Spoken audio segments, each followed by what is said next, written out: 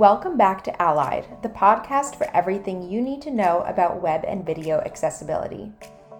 I'm your host, Elisa Lewis, and today we are lucky to be joined by Nat Lakowski to talk about neurodiversity. Nat is the Neurodiversity at IBM Global Business Resource Group co-chair. She is proudly neurodivergent and the parent of an autistic IT professional. With more than 10 years of experience coaching and mentoring neurodivergent individuals and their caregivers, Nat empowers acceptance culture by designing safe spaces to self-identify and by developing education and initiatives that improve trust and allyship. She is a public speaker and the organizer of global enablement via training events, guest speakers, and panel events both within IBM and externally. Nat has represented IBM at a conference with the United Nations, highlighting the importance of diversity, equity, and inclusion for neurodivergent professionals. Nat is also experienced with cross-identity engagements with PWD, PWDA, LGBTQ+, race, ethnicity, gender, and other identity groups.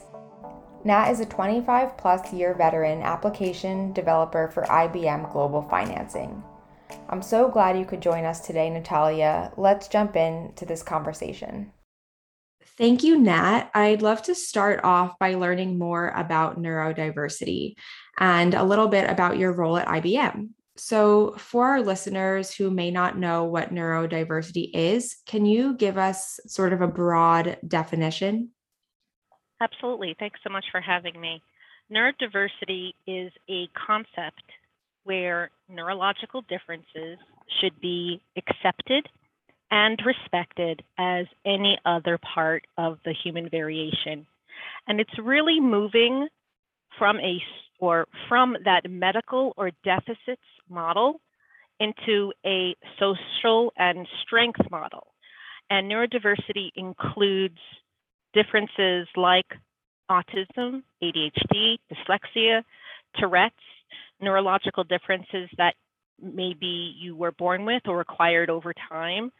And through that, really moving this into a neuro minority or another identity group. Through that, we're very conscious of language and icons. So most of the neurodivergent community, while you should always respect the individual, how they themselves choose to label themselves.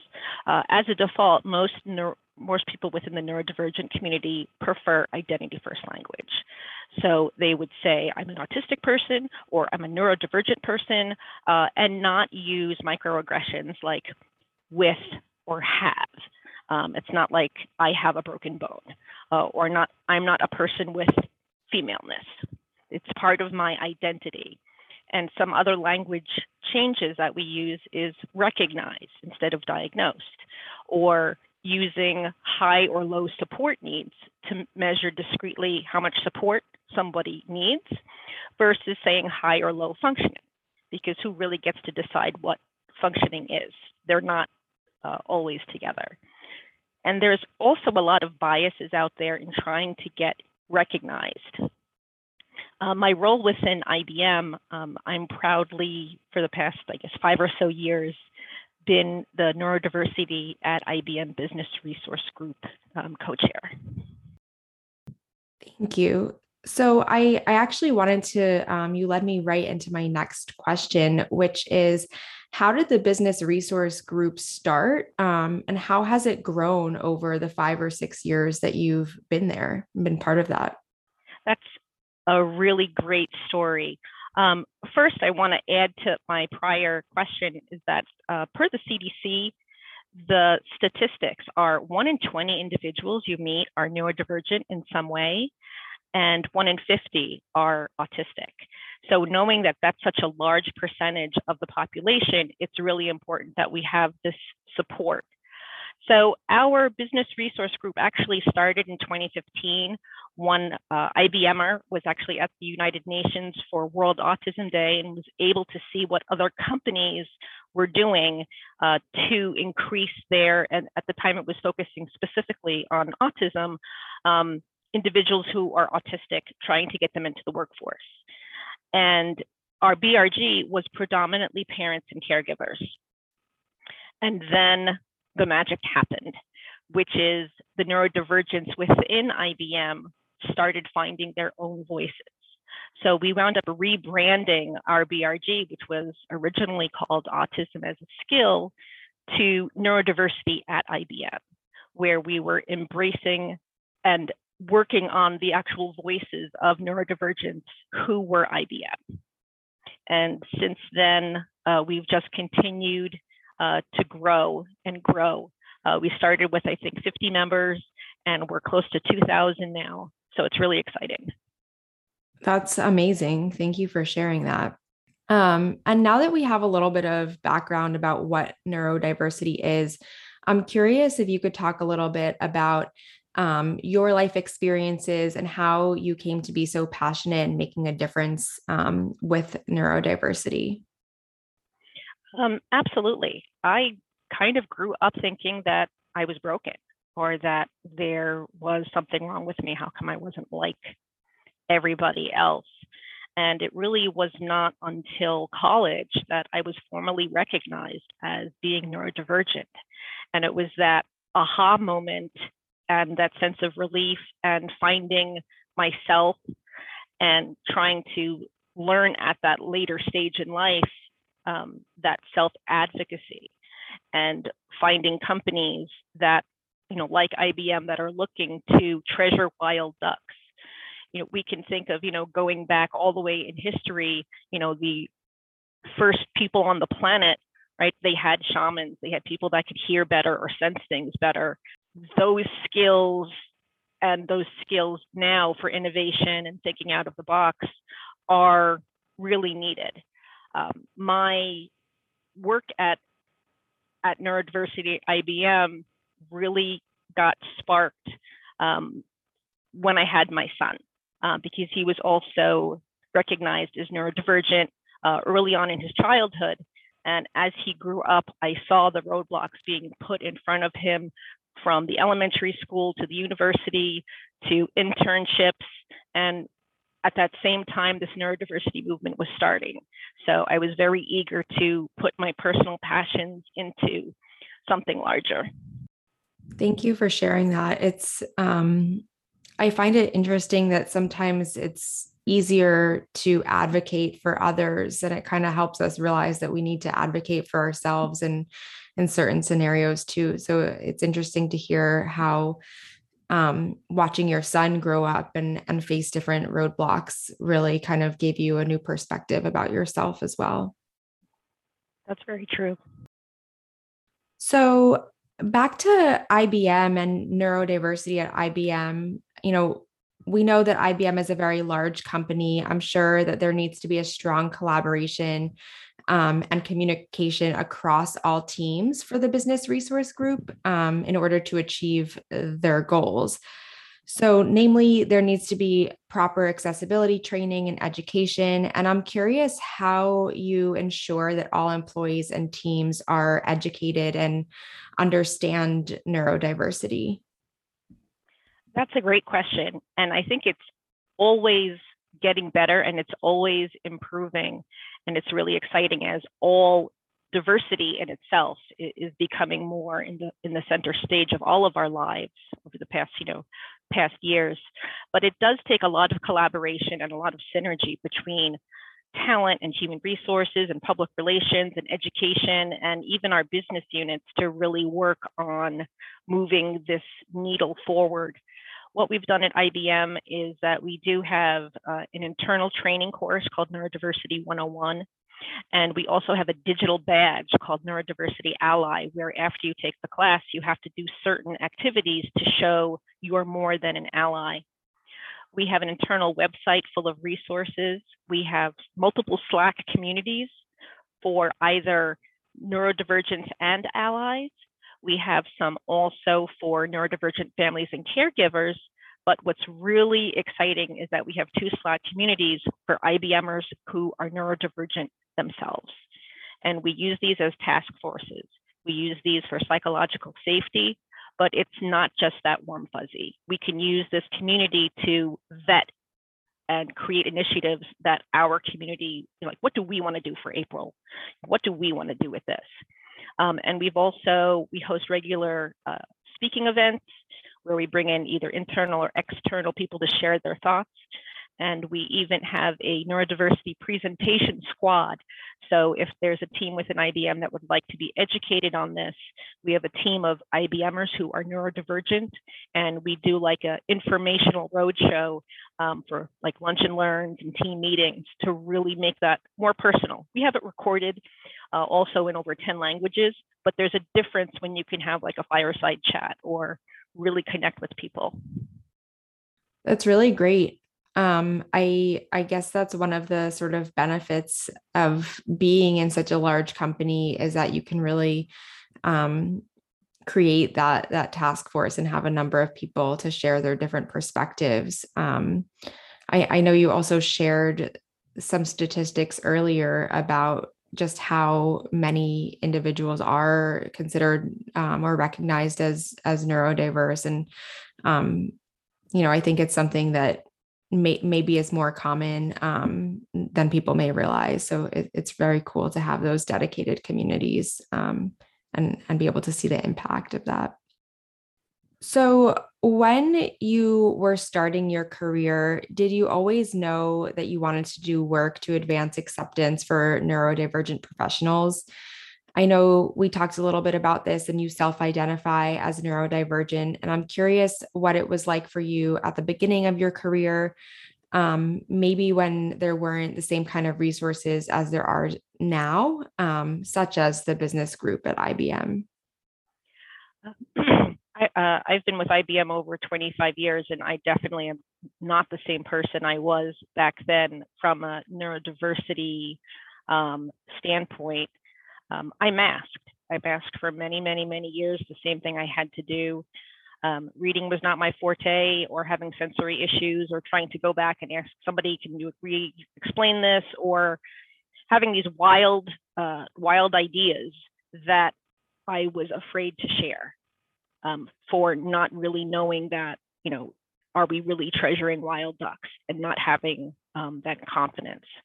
And I think, again, going through seeing what my son had to go through, knowing that I'm trying to teach him to, be his own self and self-advocacy, it was like, I really should be doing the same thing. And through that, I've kind of become, not in a pedantic way, like Mother Bear of the group, and trying to move this forward. And I've seen so many individuals be afraid or only share with me that they're neurodivergent, and then join the safe space, and maybe then get the courage to ask for an accommodation, or, and now be publicly speaking about it. And it's like coming out, right? This is an invisible identity that, unless you have the strength in numbers to say, I am neurodivergent, and you see others in that workspace, that you have the courage to come out as neurodivergent. Yeah, I'm curious if there was kind of a freedom when you did share that, particularly in the workplace, that you are neurodivergent. And if you're willing to share, was there any sort of shift in how you were perceived, and maybe kind of being recognized as neurodivergent, where you offered more acceptance or accommodation for some of these kind of outside the box ideas, more so than you were previously? I think generally it was like, the reaction was like, oh, that makes so much sense. Like that, like it was there. And then I also had the courage to tell my teammates, to have, open communication, to say, this can really help me succeed. That, my safe word is pineapple. So I get really, really passionate about things, and that passionate is great and infectious, but sometimes not needed at that moment. So having a team member know to say pineapple, and that lets me know I've gone too far, and we can then get back on track. But I think it really aids communication across all the teams. Yeah. Yeah, I think, it brings up an interesting concept. We at 3Play talk a lot about accommodations, particularly, in the video accessibility space. But really, I think one thing we learned from COVID times and from everyone working remotely is that there are all sorts of accommodations. Needing a space at home or maybe a laptop instead of a, desk with a big monitor. Those are all considered or could be considered accommodations. And it's just kind of interesting that you mentioned your safe word, but there are all kinds of things that if we were comfortable and able to have more open communication with our team members about the different ways we learn and the different ways we process things, at the end of the day, everyone really kind of benefits from whether you call it an accommodation or not. It is. I'm curious, you shared a little bit about your team, but I'm curious more broadly across IBM, what accommodations at work do look like, and specifically for neurodivergent professionals, what are some other accommodations that are common and could be beneficial? Yeah, I think what you said just before that is really pivotal and ties into my answer, is that we really have to start moving the narrative, right? Let's move out of that medical model to say, what accommodations do you need? And instead change it to, how can I help you succeed? Right? Exactly. Do we need to require somebody to have a medical letter to say, I can't sit near the elevator because it's going ping, ping all day long and distracting me? Do I need a medical letter to say, I need to have a break in the day, when we offer breaks in the day to go pray or express breast milk? You don't require, that medical letter. And it also puts the burden on the individual. There's huge biases in trying to get that golden ticket, that diagnosis paper. There's biases in trying to find a provider. If you have insurance, if that insurance takes an adult, if there's not a 2-year wait list to see such a provider, or finally getting to the provider and them using a rubric or a test that has biases built into it because it was for 9-year-old white boys, back in the early 90s. And you don't check enough boxes to be able to get that ticket. So we can really separate by asking the simple question, how do you work best? So some of these can easily be like asking for office location. And many of these things cost nothing, right? Whether we need to sit facing the wall or down a quiet hallway, or have active noise canceling headphones, or having office etiquette, things like not wearing strong perfume or being conscious of, hallway conversations, really having open communication. If you have the freedom to tell your manager, when you stopped by my office or when you Slacked me or you messaged me at 10 to say, can we talk at 2? I spent the next 4 hours rolling through my head, did I forget a report? Or it's like, your partner says, when you get home, we need to talk. And you're like, did I forget an anniversary? Did I forget to put the cap on the toothpaste? Like, what is it? Right. And you're not efficient in your day. Whereas if you can say, hey, when you do that, it causes me a lot of anxiety. Could you instead say, let's talk at 2:00 about the whatever project, or about, that email that, some context that can ease communication on both sides, reduce anxiety. I'm not going to be thinking all day or like having popcorn stuck in my teeth to be like, I can't focus on my work, to really have radical candor. You can have things like social contracting, like talking about how we're going to do stuff, things about workload balancing, or, changing biases, right? Not having an understanding that if I don't look you in the eye when I speak, that does not mean I'm not paying attention to you. Whether it's true or not, there's cultural biases in there. Let's just work together. And if you go through this open communication and radical candor and getting agendas for meetings, it really helps everyone. Yeah, I think you made some really great points, and it's so true. I think the word accommodation can also really trip us up. And it's just different needs, even, preferences. I think you talked about, location of a desk in the office. Those are things that are so simple. And for a variety of reasons, people may, have different preferences, and it can make a big difference. I think you shared some really great examples.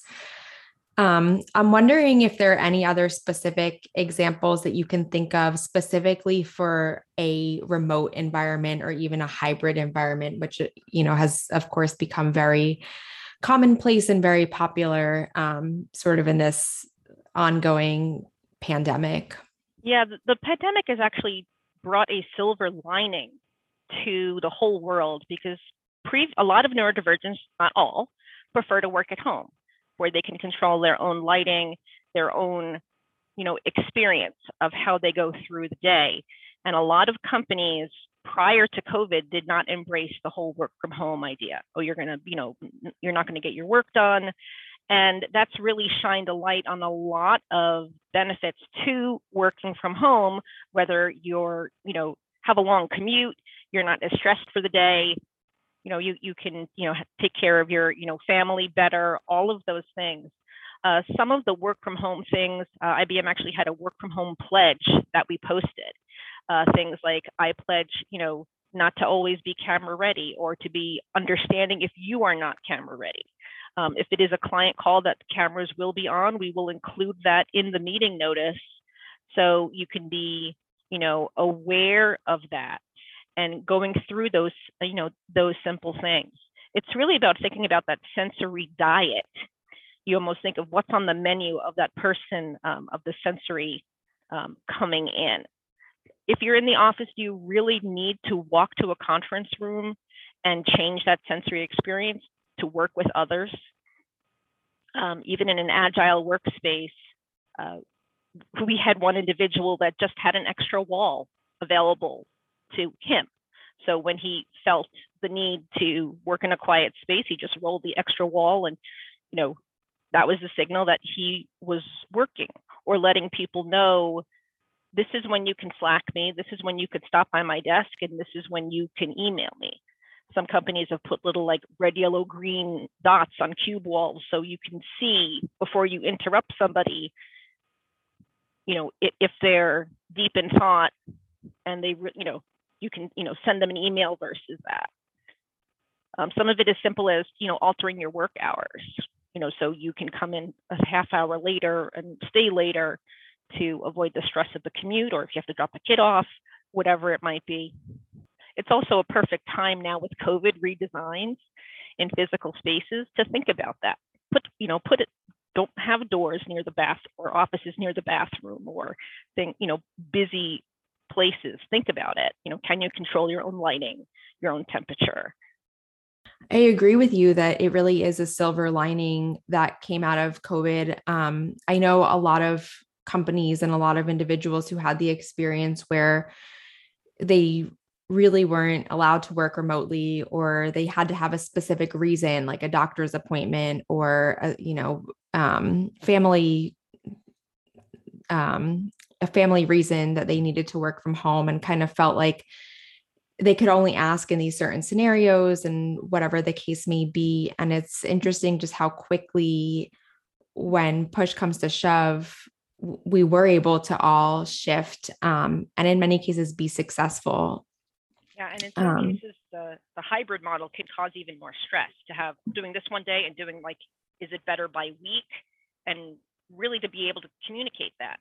Like a hybrid could be even, for me, more stressful than, one or the other. It's reducing sometimes the sense of change.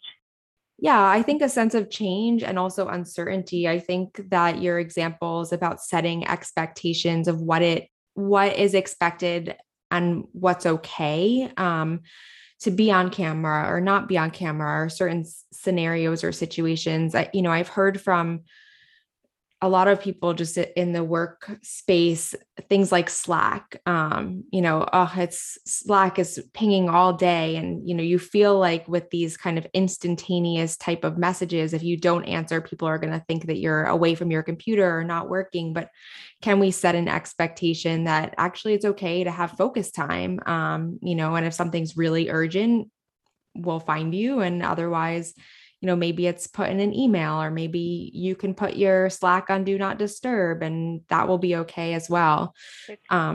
It's funny that you mentioned Slack, because there's biases not only in physical interaction, but sometimes in the IT tools that we use.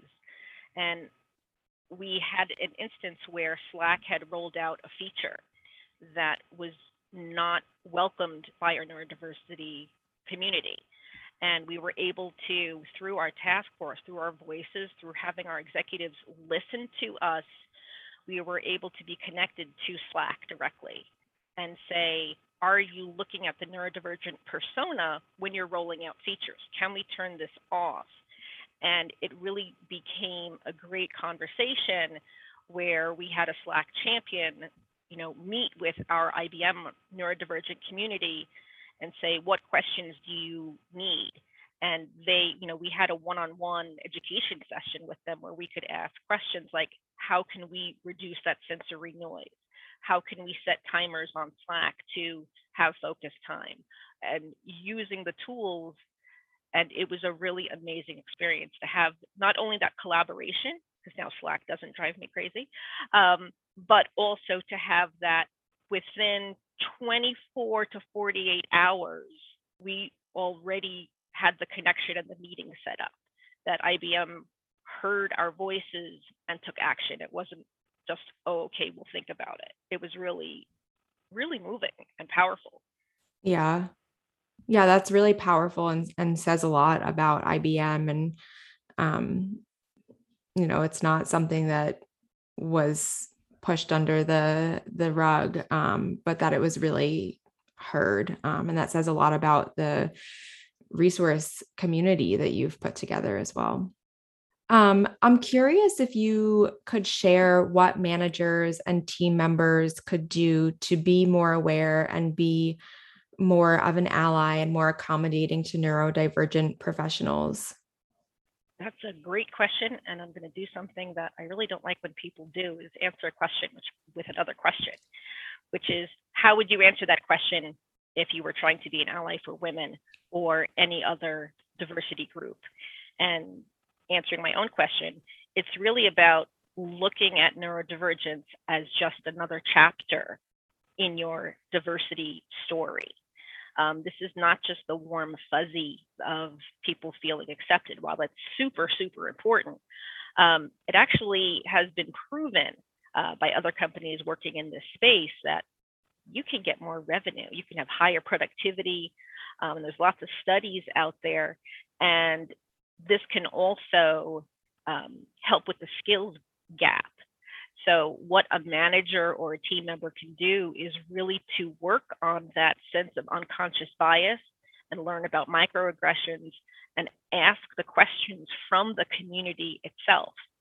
Think about your stereotyping, right? If I say an autistic person, people think Sheldon from Big Bang, right? A white cisgender male who's really good in IT, where it might be somebody not in IT, might be in accounting or sales. It might be a woman. It might be, a person of color. It could be anybody in any role and in any stage of their career, to really think about neurodiversity as a skill and not a deficit or a challenge to be overcome. You're trying to get more innovation. You want new thoughts. You need talent. Well, folks are there.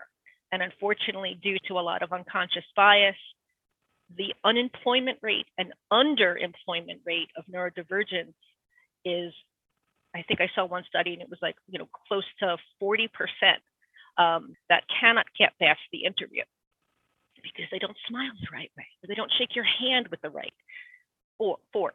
Or you may want to talk about the weather, the ice, to break the ice, and that's not, they're there for the interview. Or during the interview, it was too bright or too noisy. So what are blockers to there is to really think about the culture change, right? What can you do to change that environment? Sometimes I use a thought experiment in our education sessions, and I'll do it with you really quick. I'd like for you to think of a bird and give me its name. Like, just think of a bird. What kind of bird are you thinking of? A robin. Okay, so perfect. I'm a penguin. I don't fly. I'm socially awkward on land, but I'm an excellent swimmer, and I can survive the Antarctic, and I could raise my chick without a nest. But if you put me in a rainforest, I'm not going to do well. And if you as a robin come to the Antarctic, you're not going to do well either. But both of us are birds. Neither of us are broken. Neither of us need to be cured or trained to do something that we're not. I love that. I think that's really simple and so powerful. I've used that example. I'm also a scout leader, so I teach disabilities and diversity awareness to youth. And I always have one kid in the class that goes, and the ostrich too. So I love working with the kids because, and that's exactly it. And sometimes they get it more easily than us as adults. Yeah, absolutely. I read that the neurodiversity at IBM motto is nothing about us without us. And I'm wondering if you can explain what this motto means to you and to your business resource group. Thank you very, very much. That motto is at the core of all of our work. And it's basically that a well-intentioned ally can do more harm than good. And if you're speaking about any community, you have to take the voice and the opinion of those from within that community more so than an ally. We do need synergy. So neurodivergents need to work with neurotypicals, which is somebody who's not neurodivergent. Our community as a whole is neurodiverse, which means we have both neurodivergent and neurotypicals together. But you have to ask us, would you run a women's conference and only invite men? And to really swap that out with any other diversity group. And this is why these safe spaces are so important, because you may have people that are still in the closet about being neurodivergent, and their voices are so critical. And the same way that you can look at any other organization or charity and look at if they have members from that community in a leadership position. Are they looking for a cure? Are they doing genetic research? What is the purpose of it? And really focusing back on nothing about us without us is, I'm the expert in me. Now, granted, if you've met one neurodivergent, you've met one neurodivergent, because everyone is so different. But we as a community have to control and help educate on our community. Thank you for sharing that. And I know we're getting close to our time together, but I also wanted to ask, when leading neurodiversity initiatives, you often advocate for moving away from awareness toward acceptance and advancement. What does this shift mean, and what does it look like in practice?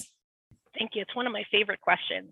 Awareness is really passive, and it could still lead to discrimination, right? You could be aware that somebody different than you moved on your street, and it just ends there. You're aware, but as long as you stay over there, I'm okay with that.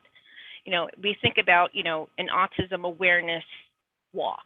Well, what are we really doing to help embrace that identity, right? A lot of things with awareness go for medical things. Like Breast Cancer Awareness Month is actually, no, it's October now, right? Or we have these different things for people to be aware. And if we move out of that, move to acceptance, it's where you're not passive anymore. You're actively learning. You're actively reaching out to engage that community.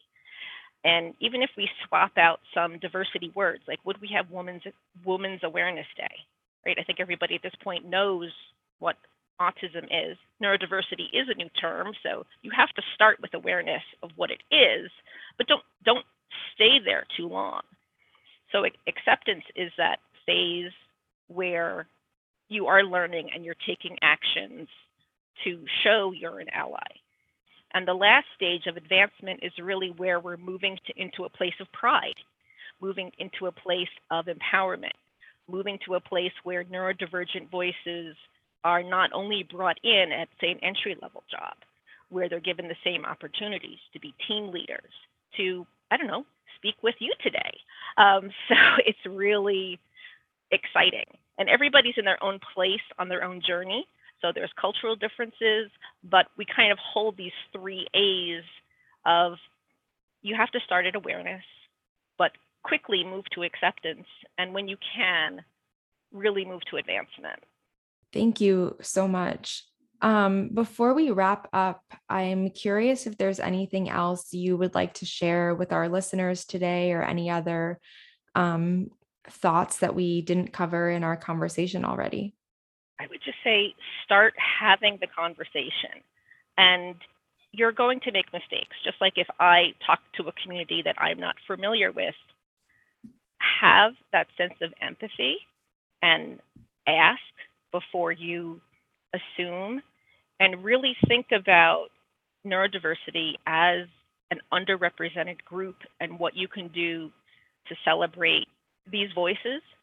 And if you are neurodivergent yourself, think about coming out, because we can use all of the help and all of the support, and it's going to change our culture for the future. Absolutely. Thank you. And for our listeners who want to learn more about neurodiversity, or who want to connect with you, where can they find you online? I'm on LinkedIn, and I'm happy to connect. We also have a lot of resources online. So if you look up neurodiversity at IBM, you'll find a video playlist and lots of resources. And happy to keep the conversation going. Perfect. Thank you so much. I also want to add that through Disability In, there's an employers roundtable. So we have companies coming together every month to share best practices. So that's another great resource. Great. Thank you.